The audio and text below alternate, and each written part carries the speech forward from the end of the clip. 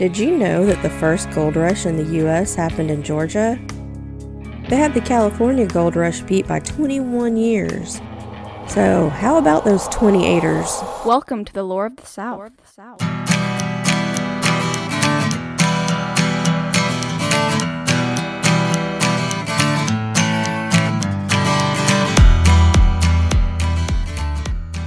Welcome back to Lore of the South with me, Kelly Cruz.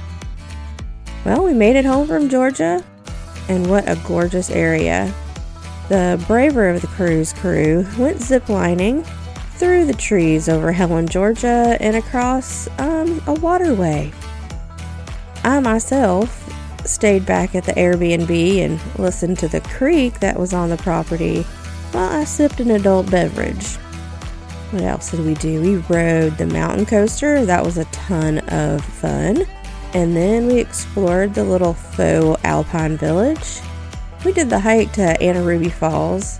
It was gorgeous and well worth my chunky tail trekking half a mile uphill. We also visited the Hardman Farm, originally known as the West End Farm.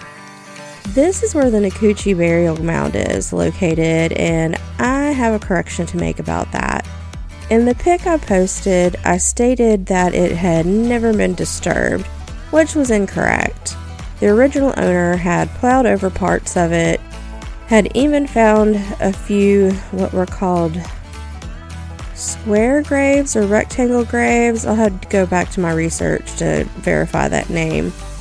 Well, then he covered all of that back up and rebuilt the mound, and then added a gazebo on top of it to boot.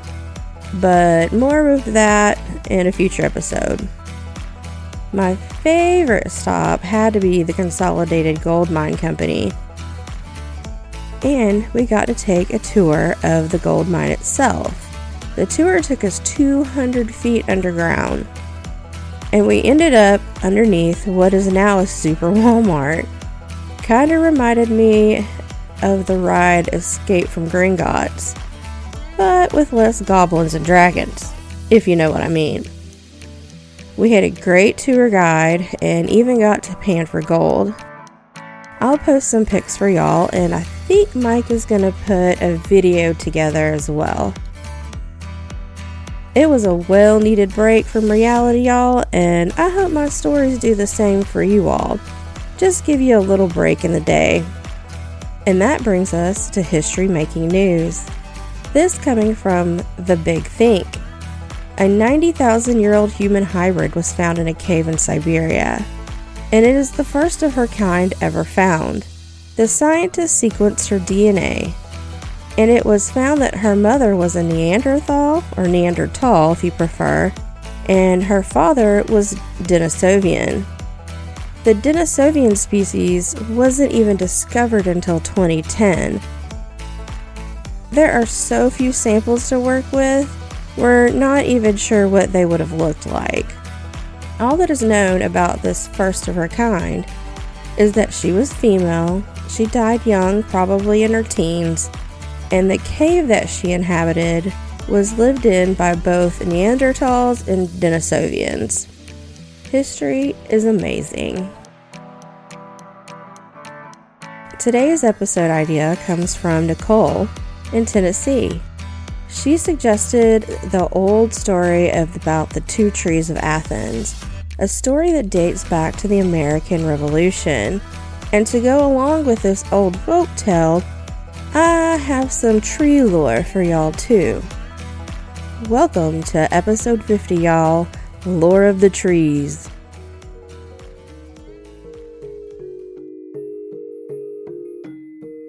What's the line from the Lorax? I speak for the trees, I speak for the trees, for the trees have no tongues. Well, some time ago in our history, people did think the trees could talk, especially that of oaks. Oak trees can live to be hundreds of years old, grow to enormous sizes, and weather nearly any storm. It was also thought that nature spirits lived in these long living trees, especially the guardian of nature, the green man. Have you ever used the phrases touch wood or knock on wood? We use these sayings in hopes that the trees and their spirits will bestow good luck or perhaps counteract unlucky turn of phrase. Alder trees were thought to be the doorways for the fae folk to pass from their world into the human one.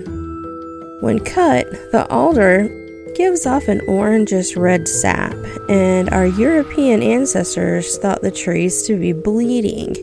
They also felt like the wood had protective properties that covered the heart and the chest, so it's very popular to have a talisman carved from alder wood and worn around your neck, whether it was a pagan symbol or maybe even that of a cross. Now the elder tree. Y'all have heard about the elder wand from Harry Potter, my Potter nerds? It could do powerful good or powerful evil, and witches loved it. In ancient folklore, people thought that witches were attached to these trees, and the trees could bring about powerful evil and invite evil witches to dwell in them. You should never plant an elder tree by your front door, for every time it's opened, one of those witches could just jump right in your house and wreak havoc. Also, you should never make a baby's cradle from this wood. Doing this might invite a witch to come and steal the babe. Because y'all know how witches love babies. Lastly though, if you burn some of the wood from the elder, it will infuriate the evil witches and spirits and warn them away from your house. Now on to the rowan tree. She's quite the opposite of the elder.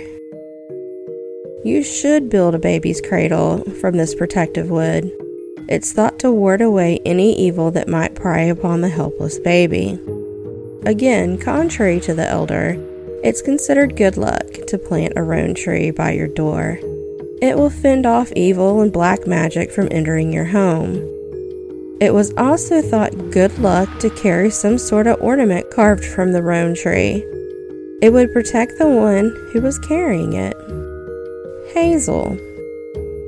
Hazel was found to be quite useful and magical to boot. The rods or branches of the tree were great protection from evil. If you're into Viking or Norse history, you've probably heard or read about laying of the hazel rods, where two warriors would fight inside the branch's perimeter. This would keep outside interference from occurring. A forked hazel branch is a great tool for water divining. People still use this method today in search of groundwater. Lastly, you can use a carved rod or spoon from hazel trees to stir your jams and preserves as they simmer. This will ensure that those tricky fae with a sweet tooth won't sneak in at night or while you're out taking care of chores and steal away all of your hard, sweet work. Our last mystical tree we come to is the holly. Alright, Potter nerds, quiz time. What was Harry's wand made from? Yep, holly. And if you're keeping count, that's 3 Potter mentions so far. Holly is a wood of great protection, and if you were to cut any branches from one, you should ask permission first and then leave a gift in return for the trimmings. Holly is another good tree to plant outside your front door. It also wards off evil from entering the house. And apparently, house goblins don't like the stuff either. Holly has been used as property boundaries at the ends of hedgerows because the holly tree would stop a witch's flight along the tops of the hedge. Sprigs of holly aren't just for Christmas decor. Keep it out year-round for good luck. Burning it is also supposed to bring good luck. The Norse thought that holly was a gift from Thor and would plant them close to their homes to ward off lightning. In the British Isles, holly was thought to be a wood power of strength and control, like how Harry's wand protected him from the Dark Lord. Counts up to 4, y'all. A whip from Hollywood was said to be the best way to control a team of horses, or so they thought. They would also use holly in the construction of coaches and carriages. Now, here in the South, we have bottle trees. I know y'all have heard me speak of them before, but here's a little more info for you. It's believed that the tradition dates to sometime around 900 CE in the Congo or maybe Egypt or Ethiopia.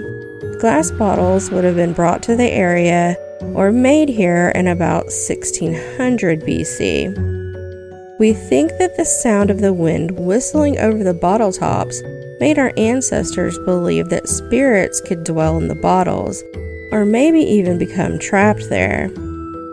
As time passed, the practice of hanging bottles from trees for our protection grew in practice and spread near and far.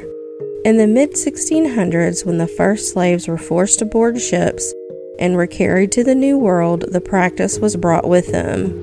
It's especially prevalent in the Low Country along the southern Atlantic and amongst where the French brought in their Haitian slaves. You can still see bottle trees all over the South and in Appalachia.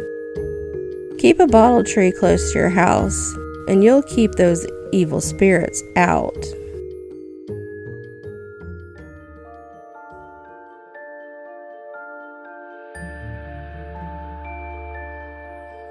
Now, in nearby St. Augustine, Florida, we have what are known as love trees.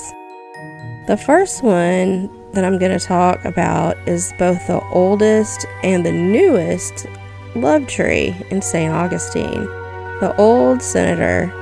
And if you ever want to look for it, it's located in the parking lot of a Howard Johnson.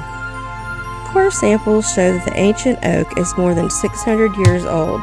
It was already well rooted when Columbus was trying to build his fleet. The Old Senator has been witness to life in St. Augustine before the Europeans ever arrived. But more recently, this oak has had a new friend growing from one of its crooks, a palm tree. And this coexistence between the two different species of trees is what makes it a love tree. Then just a mile or so down the road, and maybe a block or two back, is another love tree. This one also an intertwined palm and oak.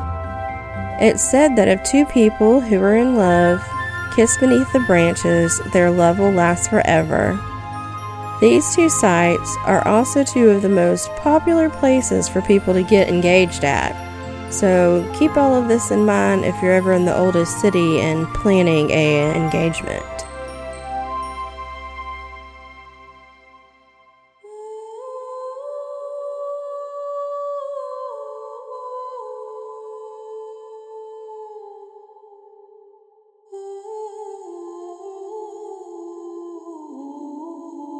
Now for listener Nicole's suggested story, The Two Trees of Athens. On what is now the grounds of Wesleyan College of Athens, Tennessee, once stood two trees that grew so close to one another that it appeared as though they were embracing. One was a hackberry tree and the other was an oak. How did these two different species come to grow so close together? Well, the legend starts off in October of 1780, when a British soldier was injured at the Battle of Kings Mountain. The soldier's brigade had left him for dead on the mountainside during their retreat. Soon after the battle, he was found by a band of Cherokee who took him back to their village. Their chief, Attakulla's daughter, Nakatula, began to nurse the young soldier back to health. Over the course of his recovery, Nakatula fell in love.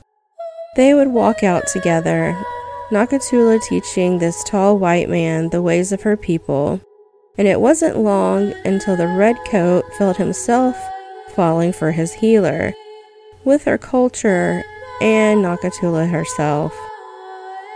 The two asked permission to wed, and Chief Attakulla gave his permission and gave the white man a Cherokee name as well, Conestoga, meaning oak, for this former redcoat was tall and strong like an oak.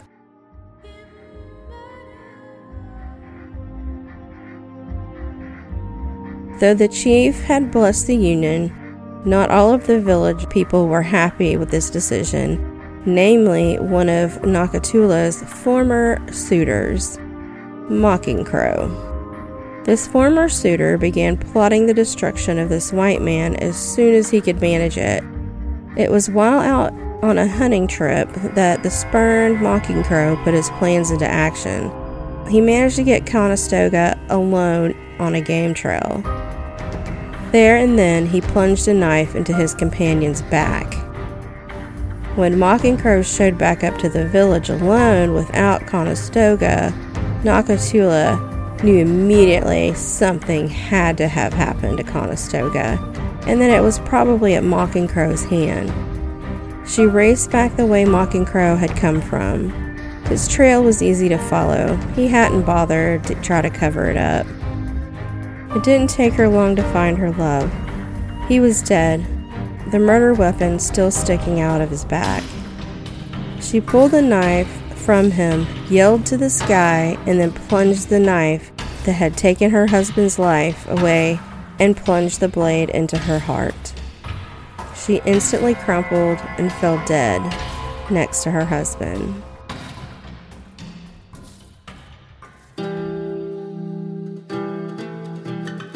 Her father and a good number of people from the village arrived on scene. The sight was a strikingly sad one.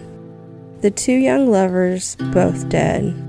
One murdered, and the other one unable to go on. Chief Attakullachulla then pulled from a pouch an acorn and a hackberry, the hackberry coming from an elm tree. He placed the acorn into Conestoga's hand and the hackberry into his daughter's, then ordered the pair to be buried where they lay. Within a couple of years, two saplings would be seen growing where the young couple had been buried. Those two trees stood for 165 years, trunks not quite touching, but the limbs always intertwined.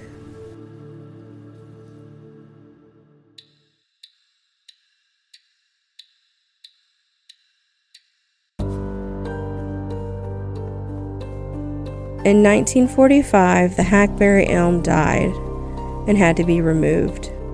A mere 5 years later, the oak died.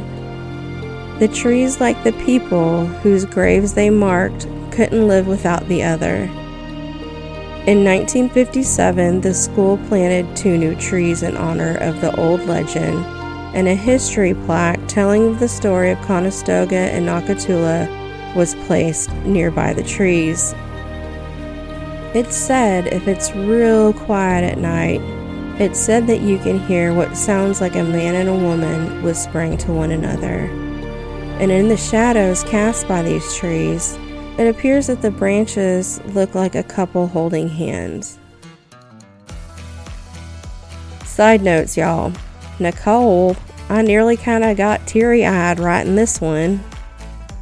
I took a few liberties with the story just to give it some flow, some length, and help paint a picture. Also, I'm not sure why 3 of the 4 main characters had Native American names and the jealous murderer only had an English translation.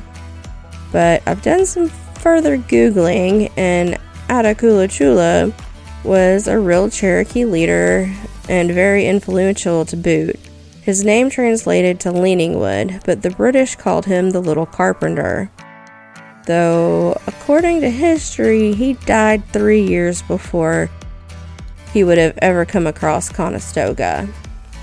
I couldn't find any info about Nakatula, but I'm guessing her name has something to do with the hackberry elm planted in her honor. And old Mocking Crow, he isn't given a name at all on the historical marker. So make of this legend what you will. If nothing else, it's a tragic love story. Thank you so much, Nicole, for your show suggestion. I hope you enjoyed my retelling of it. And if any of y'all would like to get in touch like Nicole did with a show idea or just to say hey, y'all can email me at loreofthesouth@gmail.com. And y'all, I somehow missed a review.